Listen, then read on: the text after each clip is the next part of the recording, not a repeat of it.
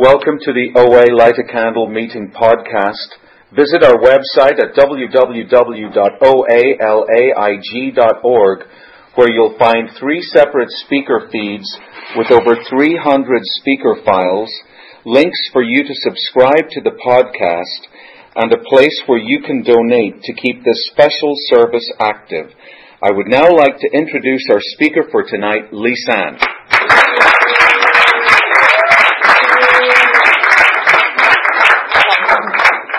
I'm Lisanne. I'm a compulsive overeater and bulimic. All of a sudden, my dress got all tight around my neck. So if I pass out, somebody catch me. David, thank you so much for asking me to share at this meeting. It's an honor and a privilege to be able to share at the Light a Candle meeting. I love this meeting. It's been a home meeting for me for on and off for many years, and I love listening to the podcasts.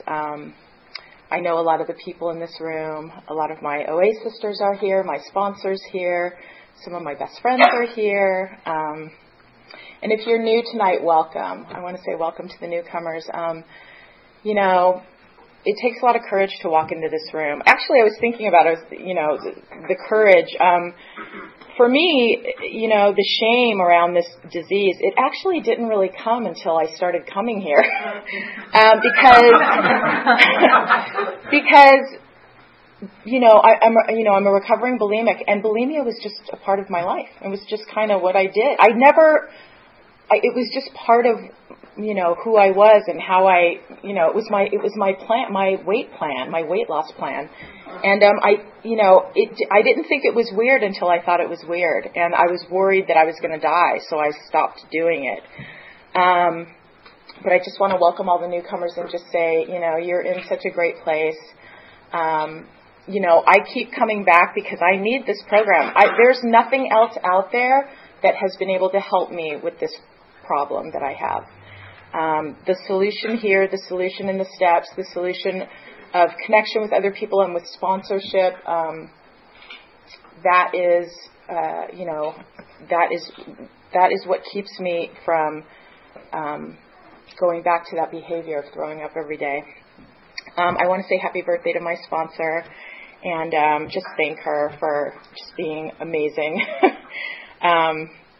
I get so much from you. You work the Rockin' program. It is amazing. And, I so appreciate that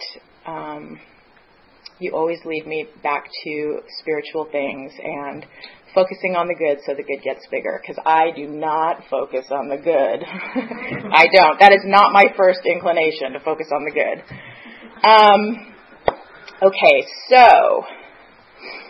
it's the holiday season. Yay! For people like us, that's not always a good thing. Because it's like shopping and eating. That's the holiday season. It's not, being thankful and God and Christ and all the stuff that it's supposed to be about. But it is about those things. And we get to learn that here, that it is about those things. But, I've had such an interesting... week with Thanksgiving just being here, and I'll share a little story just to kind of give you an idea of how I don't focus on the good at the beginning or first. And my dad actually lives with me right now. He's staying in my home, and so we decided to have Thanksgiving at our house or at my house, and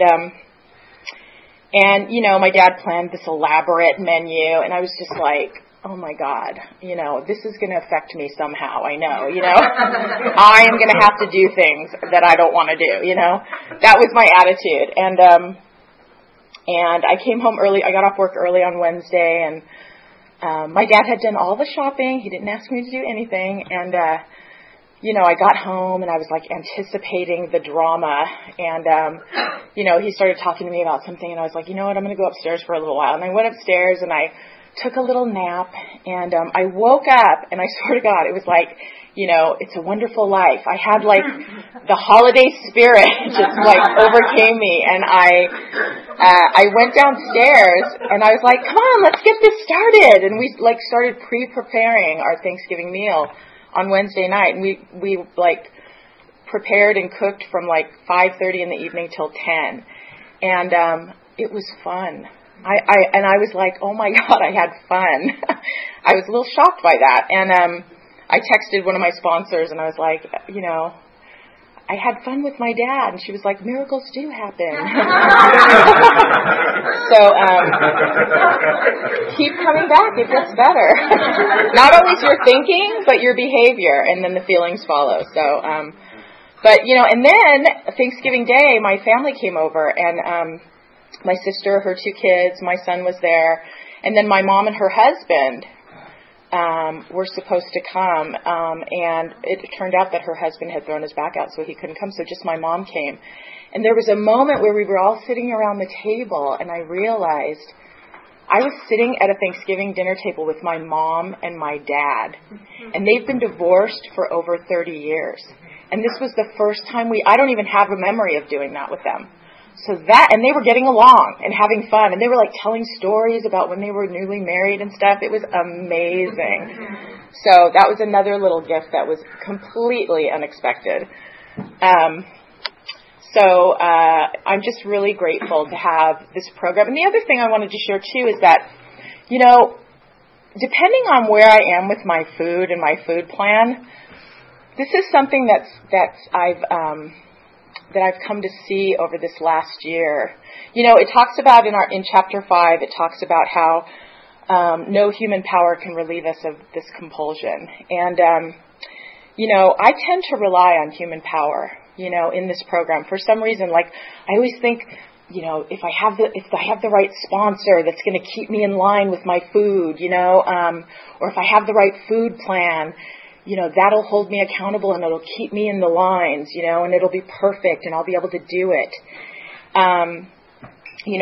Leslie has sponsored me on and off 3 times in this program over the last, however many years. And honestly, one of the reasons that I leave her is because I'm like, I need more structure, I need it to be more structured. And, with my food, because a lot of the times we don't talk about food. We talk about God. We talk about meditation. We talk about, I talk to her about, I hate that I'm aging. I'll get to that later, but help me not age. It's not going to happen.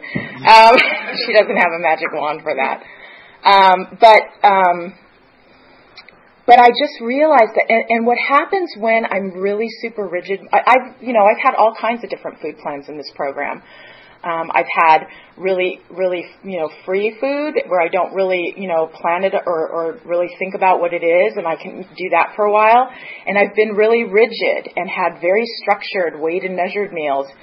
And one of the things that I've realized is that when I do it that way, I can't sustain it. I can never sustain it, and inevitably I end up, going off that perfect path and feeling bad. So, and the other thing that I realized this year, because I was, my food has been sort of, I don't throw up no matter what. And right now my food is sort of I can really eat whatever I want. I just try to make the most positive choice in the moment. And what's happened is that I've gotten to see how the rigidity that I've been in the past can affect my relationships, especially with my family. I went out to lunch with my mom and my stepdad and my sister one day, and, sometimes I would go and be like, there's nothing here I can eat, and I wouldn't eat. And everybody's just looking at me like I'm a lunatic. And this time I just had a meal that was on the menu, whatever. I wasn't like, don't put this on it, don't put that on it. I didn't do any of that. And my sister afterwards, she was like, you looked so happy sitting there. And you were so connected to everybody and not, it wasn't like you were separate and apart from. And it was so amazing to hear her say that to me. It was so meaningful because she knows me. She's known me forever. She's in recovery too, and not in this program, but in a couple of other programs. We Nardizzi girls need a lot of programs. A team of experts working around the clock. Really serious. But and I had this experience with my mom. I just all of a sudden I wanted to go see her on 4th of July, so I drove out there, and it was just her, me, and her husband, and I wasn't in my perfect food mode, and she wanted to prepare lunch, and so I had this experience of watching my mother in the kitchen, like preparing a meal, and how like she made it look so easy, and she just was talking to me and doing whatever she was doing, and and we were talking, and it was so nice, and I got to feel the feeling of my mother loving me, because that was how she did it. She was like, doing something nice for us, and preparing that meal. And when I'm really rigid about my food, I don't get to have those experiences of being connected with my family over a meal, because I'm always resentful because they don't have what I need. You know what I mean? And it just turns into this ugly thing. So that's my holiday talk. Okay. I've been in this program. I've actually been in this program since 2002, and I came in. I started vomiting when I was 16, I think, and I was thinking about it today. I don't remember how often it was as a teenager, but I just know that when I got sober in 1991, and I went into a therapeutic community, and while I was there, I started talking about my bulimia, and it was the first time I ever addressed it. And I went to like a counselor for a while, and I remember they had me not throw up a day at a time. I was marking it on a calendar, and I think I got to like 30 days, and then I just could not do it anymore. And I was always sneaking off to bathrooms in the facility.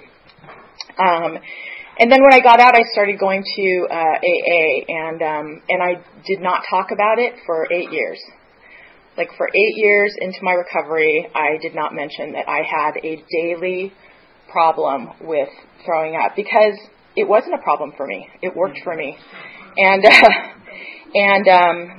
it was the answer. And I look back on that today, and I really believe that my food issues and my bulimia helped me stay sober, because I didn't have to pick up a drink because I had this other thing. But I will say this: when I started to address this problem, when I was first new in OA, it was not pleasant at all. I think Leslie sponsored me at that time. I was a lunatic. And it's like, if you can't throw up anymore, you have to keep food in your body. And if you're somebody like me who vomits up every meal, you can eat whatever you want. Well, when you stop, you have to learn how to eat. And I did not know how to eat. So I was trying all these different things, and, sugar-free, because for some reason sugar was the devil. I don't know. I just had no idea what I was doing. And I was really, really angry, because my body felt horrible, because when you're a bulimic and you stop throwing up, your body does not know what to do. And it does things that you don't want it to do. And it was really uncomfortable. I was so uncomfortable. I would leave meetings, be driving home in my car, and be screaming at the top of my lungs like the Exorcist at God, because of how my body felt. And it was really, really hard. And and it's a process. It's been a process for me. My food has changed many times in recovery. And I've also lost my abstinence, and then I think I relapsed twice. And I'm not sure about the timing of that, but actually I think when I first stopped vomiting, I didn't come to OA for 2 years. I like white-knuckled it and did a lot of dieting, like all the diets, and so that was a whole new obsession, the obsession with the right diet and counting calories and, eating only spinach. I swear to God, I cannot eat spinach to this day because it was so awful. Unless it's in a salad. But yeah, so I tried all kinds of different things, and then So I relapsed that one time after that 2 years because I didn't come to OA, and then that's when I ended up in OA. And because I was afraid I was going to die. And, I started coming to meetings, and I started working the steps and, working with a sponsor and hating my body, loathing food, just so full of anger and and one of the things I've come to see is, that bulimic behavior was stuffing rage. And when I stopped doing it, it was all coming out. And it really came out at me and at my body. I really hated my body. And that was a struggle for many years. So I came to meetings, I worked the steps, I had sponsors, and then I ended up, I got married. I met somebody in recovery, and we got married and we moved to Florida. And, that relationship was very volatile and very, just really dysfunctional. And I ended up losing my abstinence when I went to Florida. And I started throwing up again. And then, I'm not sure how long we were there.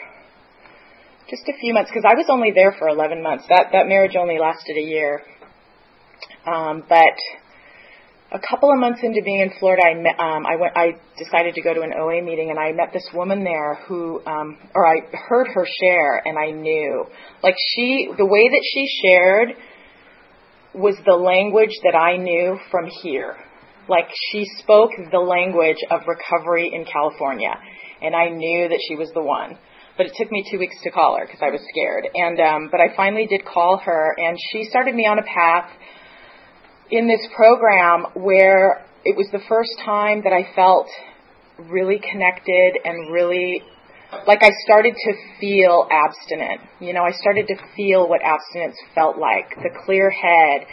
I wasn't angry. I was eating a very structured food plan, by the way, that she gave me. So, again, that's human power. Here's the food plan you're going to do.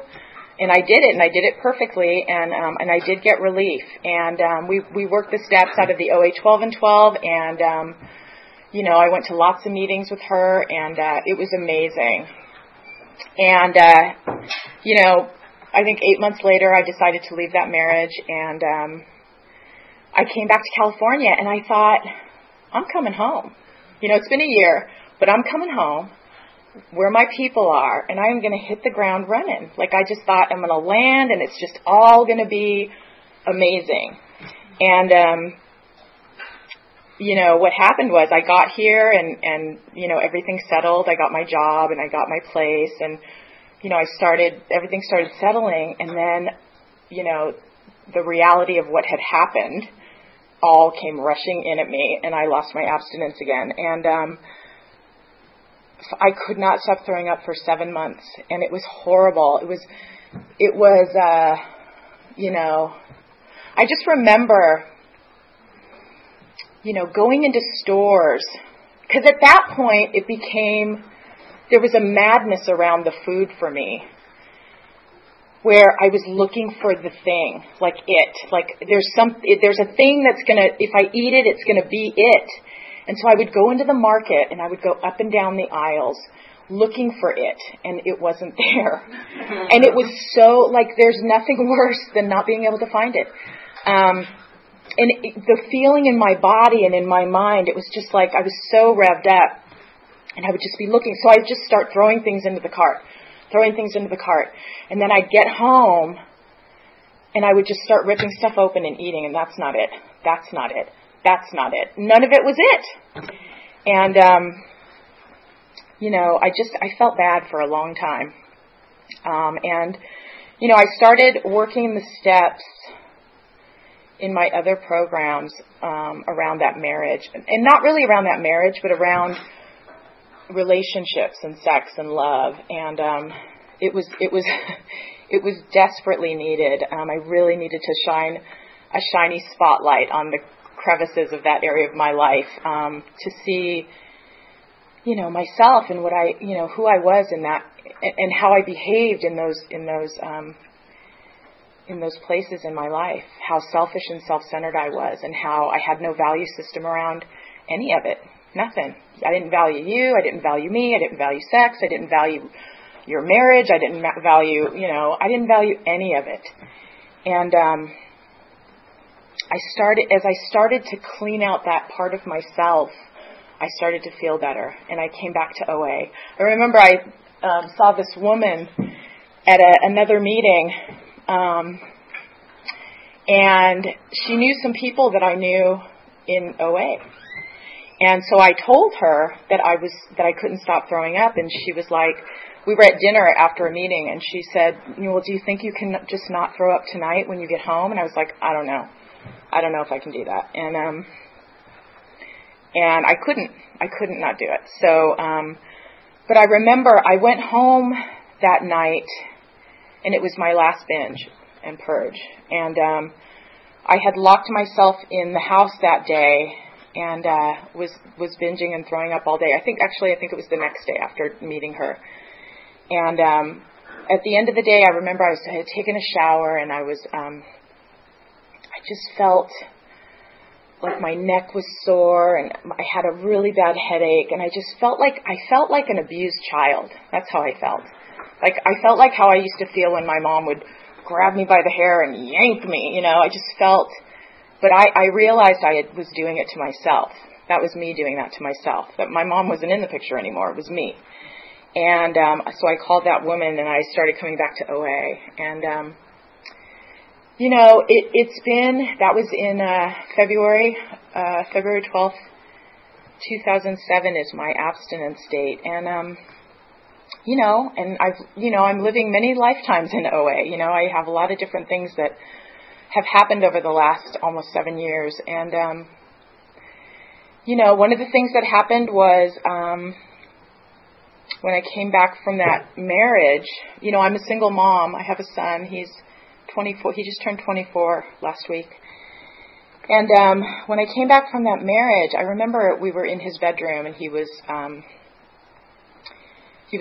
bending over getting something out of his closet, and he stood up, and I was like, he was like 6'2", and I was like, oh my God, I was supposed to be raising a man this whole time. And I was not. That's not what I had been doing. I didn't know how to do that. And I didn't ask anybody for help with that. And, it was like I'd seen him for the first time, and I just didn't want it to be that way anymore. My son and I lived very compartmentalized lives in our house. Like, he lived in his room with his video games and his television, and I lived in the living room and the bathroom with my food and the television. And this was in recovery for me. This was in recovery in other programs. And, I made a decision that was going to be different, that my relationship with him was going to be different. And I changed my meeting schedule so that I was home. He was a senior in high school at the time, and I changed my meeting schedule so I was home during the week and could help him with his homework and, make sure he graduated. And he did. And, my son and I have a great relationship today. I used to always worry. I used to always talk about how I was so worried. How's he going to survive? And, he had learning disabilities and stuff. And, how's he going to have a job? And, I swear to God, I would lay awake at night worrying about him. And he has a job, and he doesn't live with me anymore. He actually moved out in June. And I never thought that would happen. And not only did I never think that would happen, but I thought I would be devastated. And I am so not devastated. I'm a little devastated that my dad has moved in, but that's okay.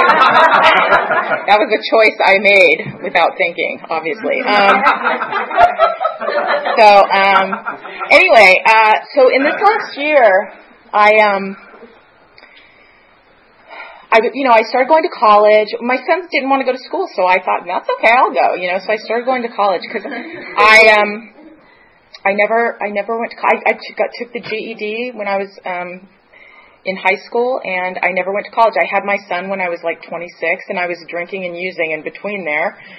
And then, I was a single mom when he was little, and I was newly sober, and I was, binging and throwing up every day. And And I always had the desire to go to school. In fact, I remember I went and registered at Valley College, or the day I was supposed to register at Valley College, the 94 earthquake hit. So I was like, it's a sign!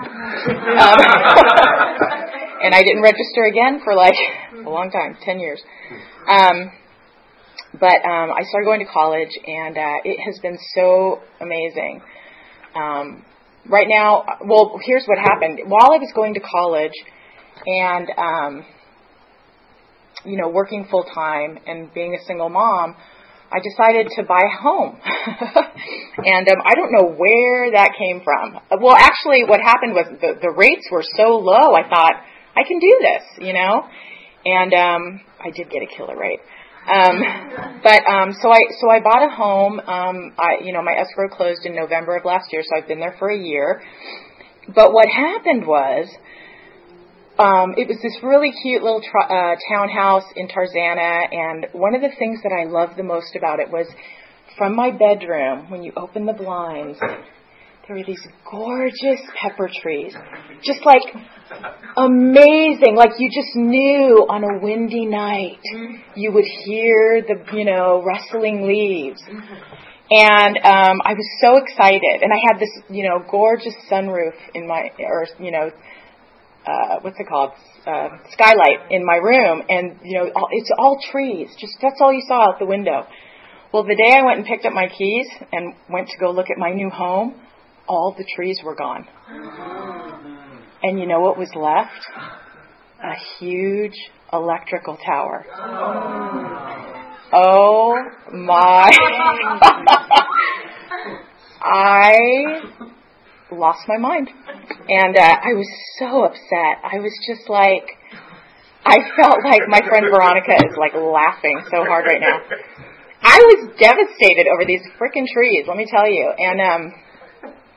And it was, it was really hard for a while. And, I had a sponsor at the time who, her and my relationship was really affected by this because my food got a little messy. And, that was not, that's not how she worked her program. And so our relationship got really, really difficult, and it was really hard and sad, and I ended up having to leave that relationship because I felt a lot of shame around my food, and I refuse to feel shame. I cannot feel shame anymore. I can't. So I asked Leslie to work with me again. I was so grateful that she graciously accepted, and and one of the things, I remember telling her the story about the trees, and she was like, it's like, focus on the goodly, Stan, you just bought your first home, and I'm like, but the trees, and she told me a story that she had experienced when she bought her place, and it was very similar, actually.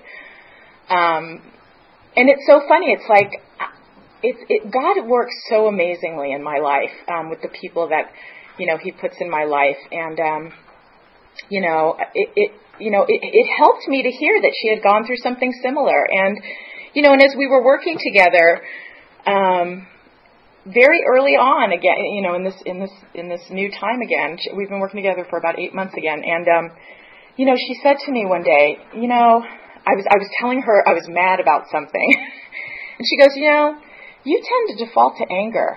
And nobody likes to be around an angry person. And I was like, oh my God. but what was the word that got me was default. She said I defaulted to anger. And it really made me look at myself. I tend to default to anger. It doesn't matter what the real emotion is. I get mad. And that is not helpful at all. And so it really forced me to look at that part of myself and to change that behavior. And I think, over the years that she sponsored me, I've been a big complainer. I'm always whining about something or telling her how I feel bad. Dark cloud, I'm like Eeyore, you know what I mean? And I'm calling her on the phone, and I'm just like, everything's horrible, and I don't want to get up or whatever. And, in this time, and she would say, like, you're always like, it's always bad for you. What's going on? Like, she couldn't understand. And this time, I don't think that I behave that way anymore, because I really think that default to anger, it really, like, did something to my brain. It, like, clicked it into, like, focus on the good, Lisanne, and the good gets bigger. And so I really try to practice that today. And you know, we read certain literature in the morning, and it's always about connecting with God and about, you know, focusing on spiritual things. And you know, I was asked to lead at the birthday party a meditation, one of the meditations in the morning at like 7:15, and I'm like, no, I'm sorry, no, I can't do that. I'm not a big meditator. I mean, my meditation consists of getting up in the morning and reading my literature and, you know, kind of connecting with God in that way, saying my prayers. But, of course, I've been taught not to say no to an OA request. I mean, I'm sure, I didn't even go to my, because I knew she was going to go, of course you're going to do it. You know what I mean? And so I said yes. And what has happened is it's forced me to start meditating every morning so that I'm prepared. And so I've been following these guided meditations. And I swear to God, about a week ago, I called Leslie. I've been doing it for about, 3 weeks now. I was like, oh my God, my mind got quiet. That has never happened to me before. It was so weird.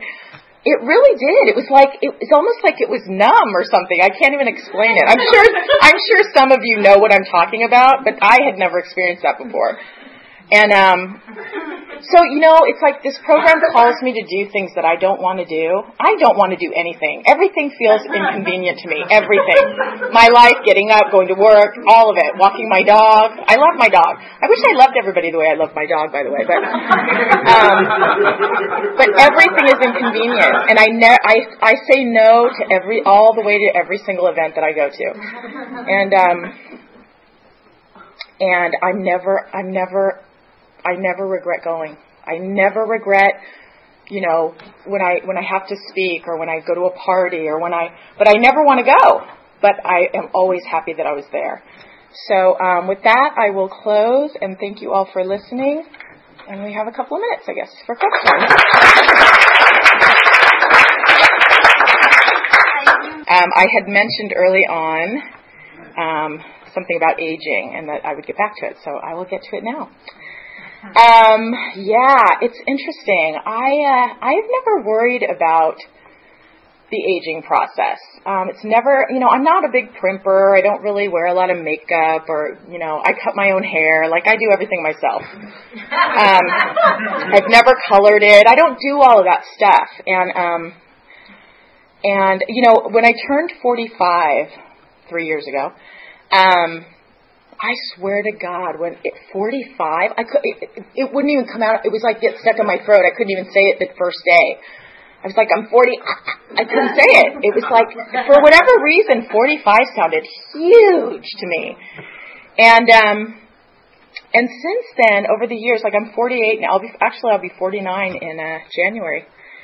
I am just starting to notice that I look different and that I'm aging. And so I'm becoming very aware of like my skin. I used to lay out in the sun all the time. In fact, people would come up to me and be like, God, you're tan. And I started to get insecure about it. Like, am I weirdly tan? Like, what's going on? And so I stopped doing that. And, I want to take care of myself better. You know, my body is changing and my hormones are raging and it's harder to lose weight at this age. I'm finding like the weight that I've put on over this last year is very, very stubborn and I don't like that as a bulimic who has loathed her body forever. And so, you know, one of the things I work with my sponsor is making healthy choices and really being aware, like I want to be healthy. I want to be healthy in my old age, and or as I grow older. And I know, getting ready for that senior citizen menu, the discount. But so like, my sponsor is very active and very into exercise, and I am not into exercise, but she encourages me to do that. And so, and I really want my body to be healthy as I grow older. And so, I bought an iPod specifically for exercising, and I downloaded this Couch to 5K, and I just started it this week, and oh my God, a total of 8 minutes in 2-minute increments. That's how much I ran. I felt like I was going to die. I'm not kidding you. And my dog, I brought my dog with me, and she was dying too. I'm like, come on. I was like blaming her, like she's holding me back, right? Come on, because I didn't want the people out in the world to think that I wasn't a runner. And Maggie and I completed our second session today, and we both did better. Although she passed out on the bed afterwards. So I'm just paying attention and really want to take care of myself and make that part of my recovery in OA. You know what I mean? So, are there any words that I would wrap around the term spiritual awakening? Oh my God, I've had so many spiritual awakenings in this program.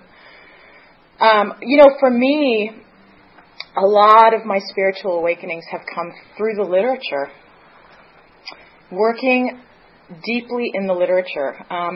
I went through a process where I was reading the AA Big Book every day, and the AA, different pieces of literature. AA Big Book, the 12 and 12, AA Comes of Age, which is an amazing piece of literature. And just in my morning writing would have these, one of the huge spiritual awakenings that I had was around relationships and how, relationships have to be a mutual exchange. And, so that it helped me navigate my relationships better, knowing that if it's not mutual, that's why they don't work. Like my marriage didn't work because it wasn't a mutual exchange. So, anyway, my time is up. Thank you guys for listening.